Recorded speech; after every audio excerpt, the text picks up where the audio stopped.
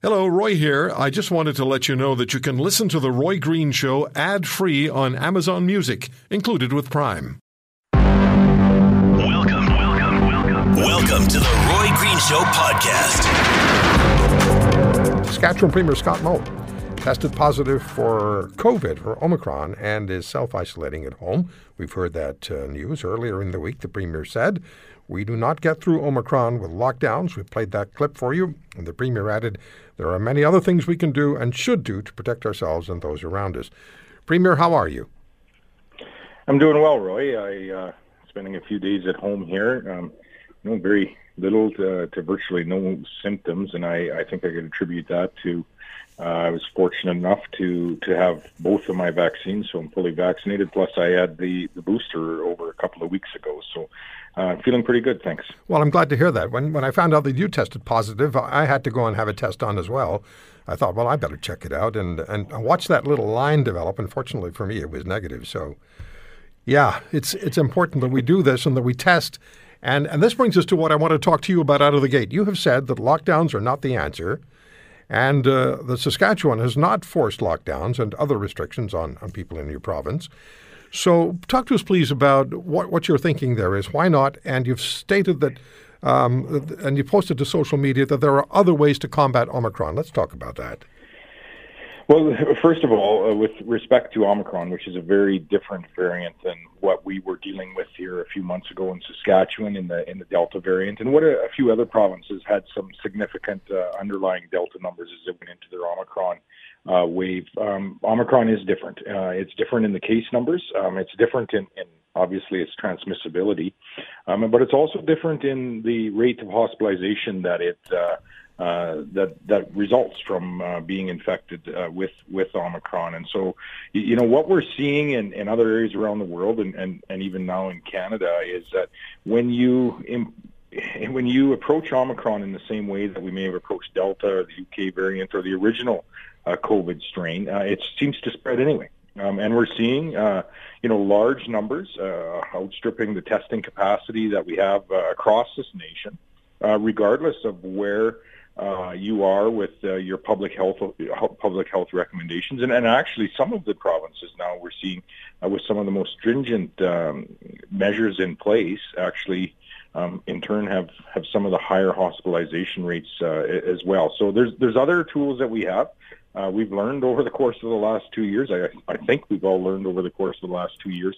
And we need to adapt as this virus adapts. We need to continue to, encourage vaccination. We have rapid tests available in this nation at an increasing level. We're fortunate in Saskatchewan where we have broad access to rapid tests, and that's how I identified, my positive prognosis. And we should use those. We should use those on a regular basis to, identify and to self-isolate as soon as possible. Yeah, I knew who was going to criticize you before I even looked for the stories. I knew who was going to write about you in a critical way. It seemed to me that what you were doing certainly made sense to me. Look, you've had major increases in Omicron cases in Saskatchewan, but that's happened elsewhere as well, in many other provinces. So, and you just mentioned that some of the provinces or some parts in Canada, of provinces where they have more stringent measures like lockdowns and in Quebec a curfew, the numbers, the infection numbers are not all that different. In fact, they are per capita, as far as I can tell, some of the hospitalization numbers from other provinces are greater than they are in Saskatchewan. Yeah, they most certainly are, and increasing at a greater rate. And listen, the numbers are the numbers have really outstripped the capacity across Canada and likely in many cases across North America. But we are fortunate to have these at-home rapid testing kits. But the hospitalizations is what ultimately matters. And Omicron is a very, very different variant than the Delta variant. The Delta variant had, was very challenging in the way of not only hospitalizations, but more particularly in the ICU levels that we saw in Saskatchewan and that other provinces have seen as well. But, here we are in Saskatchewan today, and our ICUs, if we go back compared to December 21st, which was the date that a number of provinces really imposed some heavier restrictions, and you compare Saskatchewan to other jurisdictions, our hospitalizations are up some in Saskatchewan, about 65%.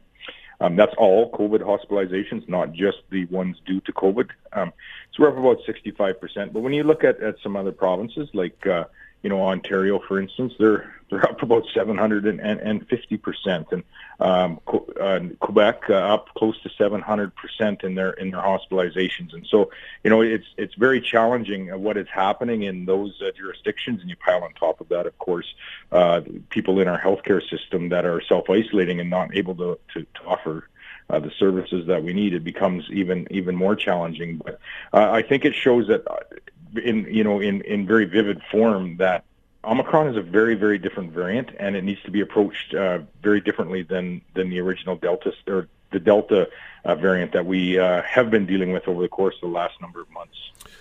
Premier Moe, is there a tension among premiers on dealing with Omicron from a public health perspective? Is there tension perhaps with the Prime Minister, who seems to feel through his federal health minister that it's going to be necessary for provinces, that would include you, to exercise mandates?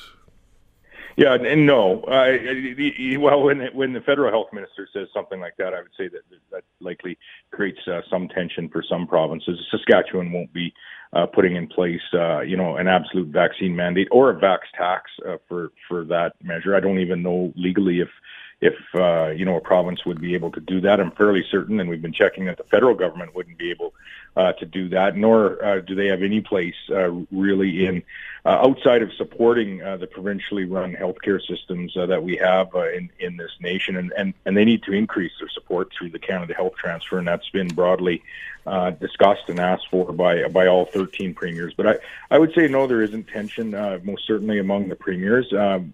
We've been speaking virtually weekly for over 2 years now, sharing what's working, sharing what is challenging, and sharing our specific situations, and trying to navigate this as best we can in our respective jurisdictions.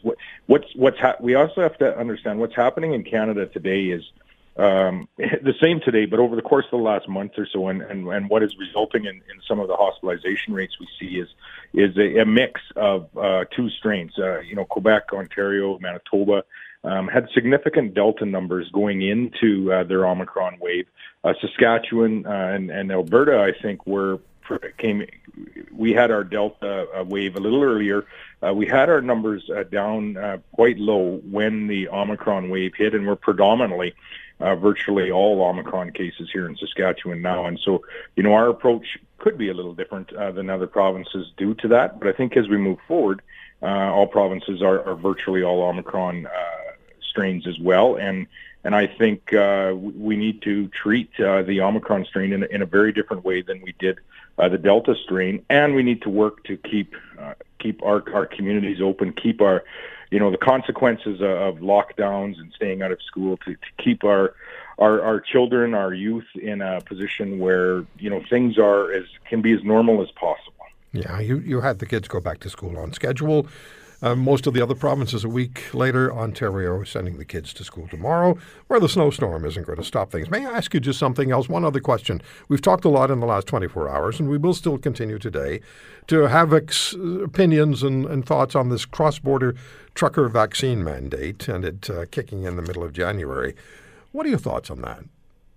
Well, what a schmozzle to begin with. The federal government had taken a position that they were going to be, this vaccination mandate would be in place, which is a tremendous challenge to the trucking industry that I would put forward has been, a staple in providing our goods throughout the last 2 years. Even in some of the most challenging times and through some of the most severe lockdowns, our truckers continued to cross that border and do so safely, even previous to vaccines being available. And so Saskatchewan disagreed with the original position, which was then the day before it was to be implemented was rescinded, and then a few hours later in that day they rescinded the rescinding of what was a wrong decision to begin with, to return to the what we thought was a mistaken policy direction. Listen, as I said, our transport drivers, our truckers, and I've spoken to many of them from Saskatchewan, they have conducted themselves safely. They've been there when we need them. And I would say we most certainly need them in the weeks and months ahead as we see, interruptions in supply chain due to people that will be self-isolating due to floods in British Columbia and on our west coast. We need our truckers now more than ever. And so Saskatchewan has disagreed with this position from when it was first introduced. But what a smodule in the last day of implementation. So it's disappointing, and it isn't going to help. The broader challenge that we're going to have coming out of Omicron, which is supply chain access and inflationary pressures. The cost of food for Canadians is lurching constantly upward. And our guest will tell us, I'm sure, that Canada's cross-border trucker vaccine mandate is causing concern about reliable delivery of, get this, $21 billion in annual agri-food products from the United States. The U.S. cross-border trucker vaccine mandate from the United States perspective is scheduled for next Saturday. Ours went into effect yesterday, and you heard truckers on this program. We're joined by Professor Sylvain Charlebois, Director of the Agri-Foods Analytics Laboratory and Professor at Dalhousie University. Professor Charlebois, how are you? Good, Roy. How are you? I'm fine. I should have asked, where are you? I'm actually in Tampa Bay, Florida. I'm actually a visiting scholar at the University of South Florida for the next few weeks, working on, guess what? Supply chain efficiencies. That's why. As you know, Roy, this time of year, Canada buys a lot of food from Florida, and so we do need that border to make sure that Canadians actually have access to some great products from down south. Yeah, you're also in a grocery store, right? I was at a few grocery stores over the week, and shelves are full. And frankly, some of the retailers here do a really good job offering some great products. I'm always impressed when I travel to see the variety and the quality of some of the products that people have access to, including in Canada. I mean, Canada is always outstanding, but I've received a lot of reports from different people across the country. They're starting to see, unfortunately, empty shelves. Yeah, that's across the nation. Yeah, we've heard that as well. Now, so Canada imports, and these are your numbers, I believe, $21 billion annually in agri-food products. That's U.S. dollars, by the way. U.S. dollars, okay. Yeah. So that's agri-food products from the United States. So how much, if we can just start with this, how much stress, because of the cross-border trucker mandate, is that delivery system under, and in a surveillance manner? Can you give us an idea of how it's going to impact on Canada and Canadians? I have more specific questions for you, but just in an overview. Yeah, absolutely. So I'll tell you what we know. So we do import for well over $21 billion U.S. Worth of food every year. 70% of that actually will go through the border on wheels with a driver. We do know that anywhere between 8,000 to 16,000 Canadian truck drivers will be impacted by the vaccine mandate because they're not vaccinated. And we do know that 125,000 American truck drivers will be impacted also by the vaccine mandate. And so this is, of course, on both sides. Canada happened yesterday on January 15th. The American vaccine mandate will start on January 2nd. Now, we're still wondering whether it will actually be enforced because there's some challenges, court challenges there. But we do believe that they will proceed with the vaccine mandate. This is what we know. Now, as far as access goes, it's hard to believe that there won't be any disturbance. And, of course, on top of that, you need oversight. You need to ask more questions to drivers. You have to make sure that drivers are in compliance. And that tends to cost more money. It tends to actually take more time at the border. And time is not a good friend to food distribution because you could end up wasting more food as they wait on trucks and things like that. So absolutely, those are certainly things that are concerning for many, many people. Yeah, so 60 to 70%, you say, of food imported into Canada from the United States arrives by truck 60 to 70%. So if we have the number is anywhere from, I think, from $10,000 to $16,000, or 10 to 16,000 Canadian truckers will not be crossing the border any longer because they're unvaccinated. Americans can't enter Canada already if they're unvaccinated, American drivers, as of yesterday. So there's no way, with those numbers in place, that we cannot, that we're not going to be affected, that our shelves will not be affected. Those numbers simply say there's going to be less available. The other thing, Roy, that we need to keep in mind is that we are in the middle of January. When we actually import a lot more food from the U.S. because our agriculture is on break right now. So we're not producing as much, so we are highly reliant on the Americans. A lot of people have said, well, this is all about reciprocity because the Americans are going to be doing the same thing. Well, actually, yes, but stakes are much higher on our side because of the fact that we're in the middle of the winter and because truckers don't have as many options. Here in the U.S., I mean, I'm in Florida. I can tell you, you talk to trucking companies, they have options. They can go to Mexico. They can go to other places. They can find new routes. In Canada, we're way more dependent. And the other thing, of course, that we need to keep in mind for our food industry in Canada is Omicron.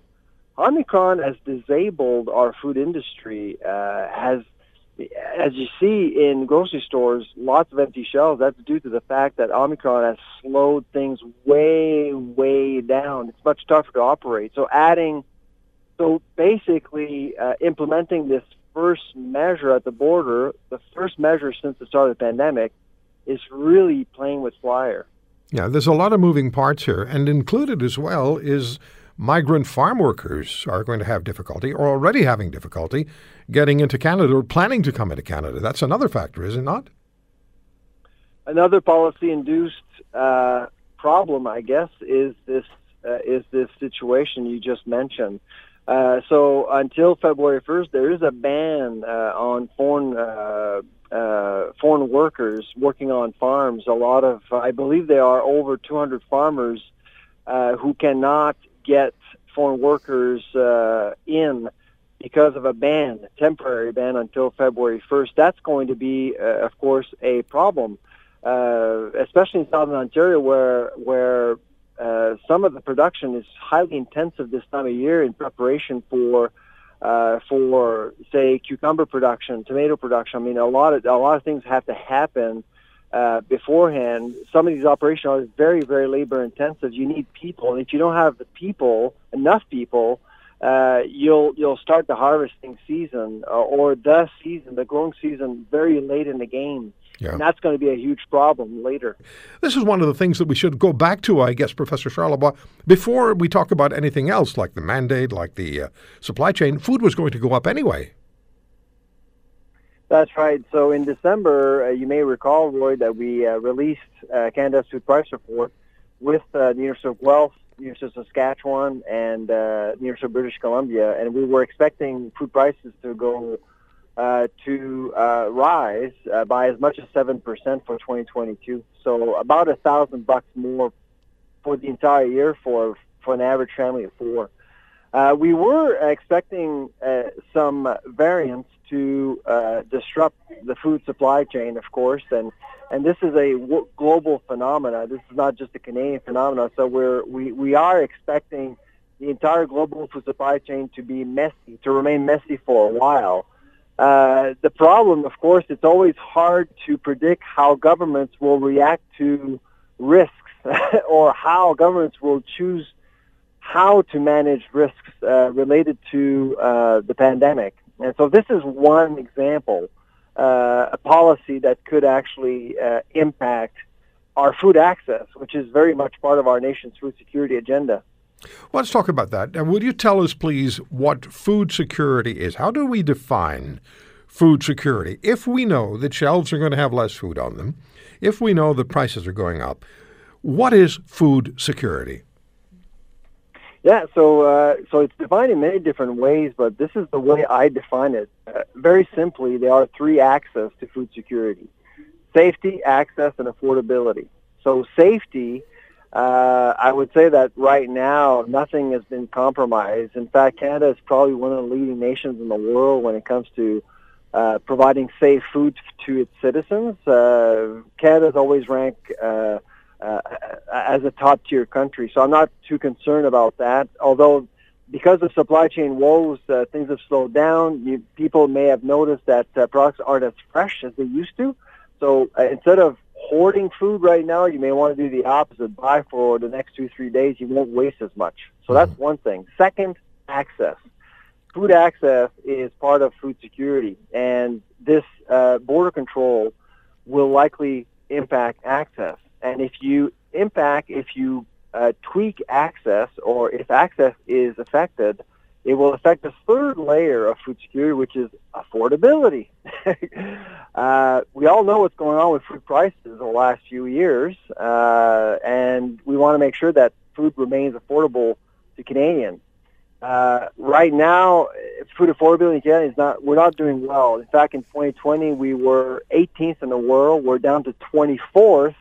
And because of what's happening right now, my guess is that Canada could actually drop in world rankings when it comes to food affordability. So, in a nutshell, that's what food security is.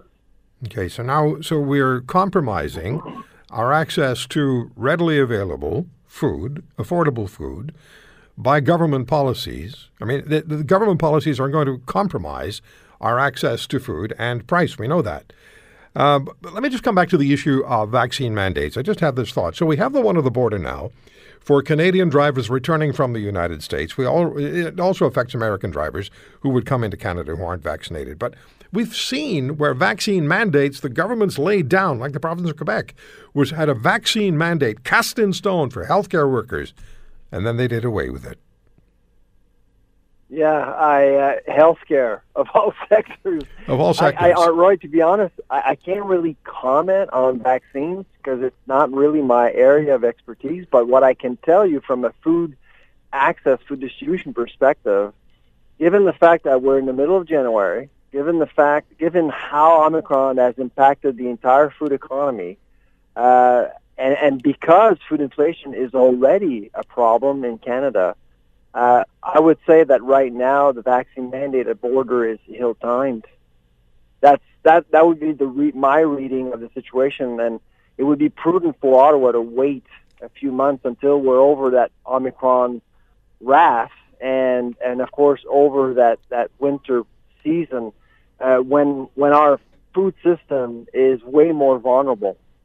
Yeah, timing is everything, is it not? It's a cliche, but it's true. Something that you and I talked about off the air, and you mentioned to me that while the United States imports, and this is important, the United States imports raw ingredients from Canada. Canada, in turn, imports fully produced foods from the United States. So that's another factor in all of this. That's right.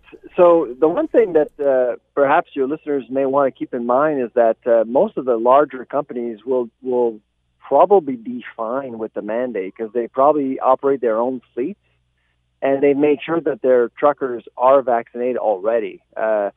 We have to think about the smaller and medium-sized businesses, family-owned businesses out there, processors that do buy products, ingredients from the U.S. or from Canada, vice versa, and also independent grocers on both sides of the borders that will be impacted by the vaccine mandate, just because they don't operate their own fleets and they're really not huge customers for transportation companies. And if you're a transportation company and you're forced to pick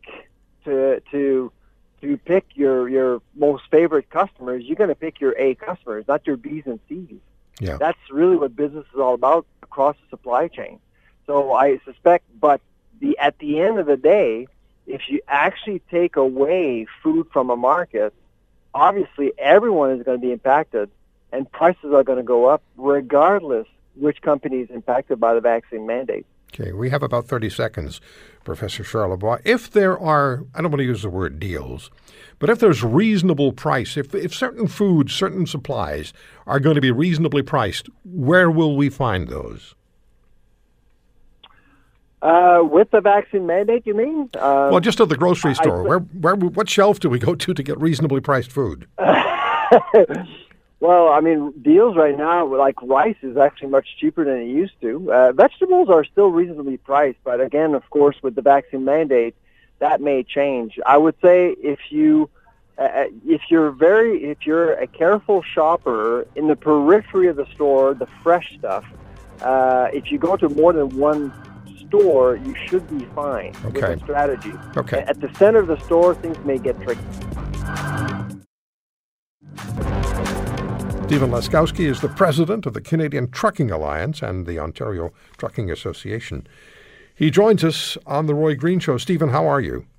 I'm good, Roy. Thanks for having me on the show this afternoon. Yeah, it's good to have you with us. A confusing time.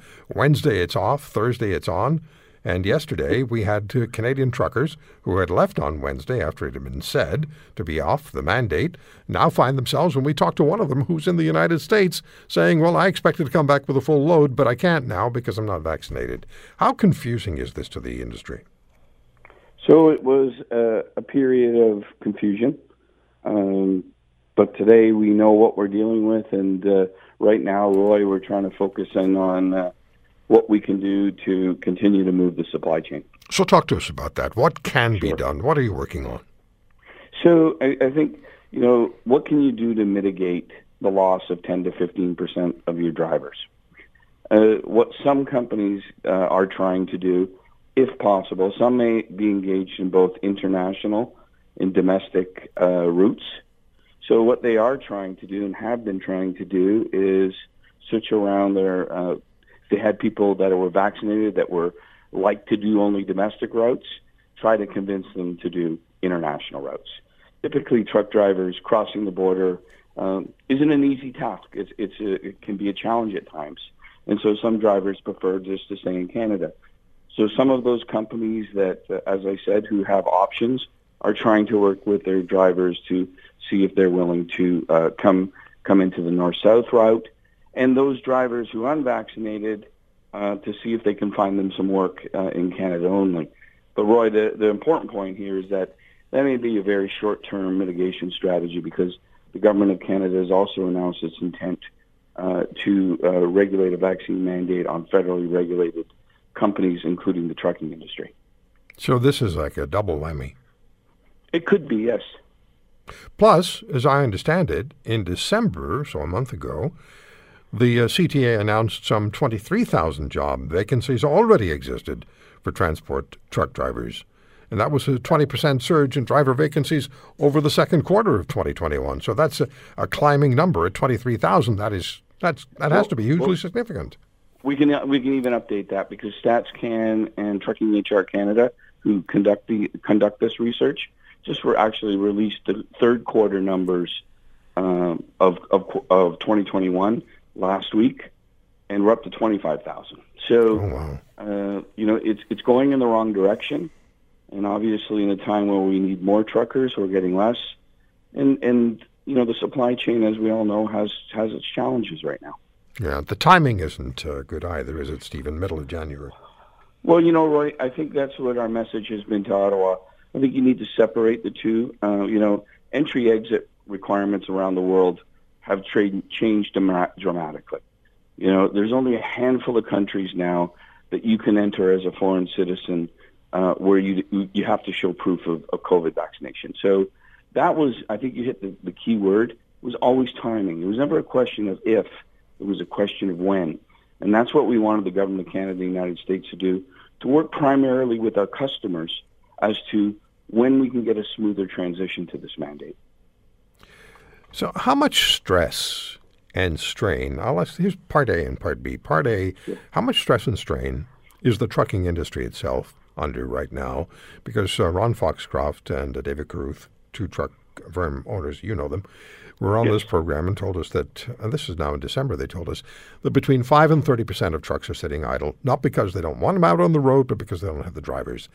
Yep. So how much stress and strain is the industry under? And then how much stress and strain is the actual supply chain under? And most significant to us, I think, just today, because we started with talking about the supply chain and food availability in Canada. How much stress is the supply chain under, actually?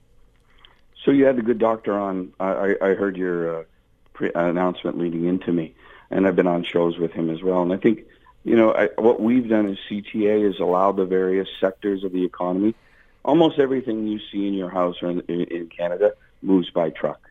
So I think what the best thing to do is to let all those sectors explain their own story, because it will vary on impact, right? Some sectors of the supply chain have been very aggressive in securing truck transportation, and some haven't or can't. And there's all various reasons for that. With regards to the stress question, as you talk to David Caruth and Ron Foxcroft and other trucking company owners will tell you, the stress is everywhere in our industry. It's with the dispatchers. It's with the individuals doing the loads as everything shifts. There's a great stress on our industry beyond the drivers at a personal level. Yeah. So now, next Saturday, we're expecting, although I don't think this is yet cast in granite, but we're expecting, you can tell me if it is, that Joe Biden's mandate is going to take effect, which will affect us even, I guess, more, because 28,000, I understand, 28,000 U.S. truckers operate cross-border, and the American Trucking Association estimates a strict U.S. vaccine mandate would remove maybe 50% of those drivers. Yeah, I think, Roy, that's probably a reflection. Our 10 to 15% exit rate is a reflection on our membership surveys plus Canadian society rates. Trucking industry has no increased vaccination hesitancy than a normal Canadian. So that's why our numbers are where they're at.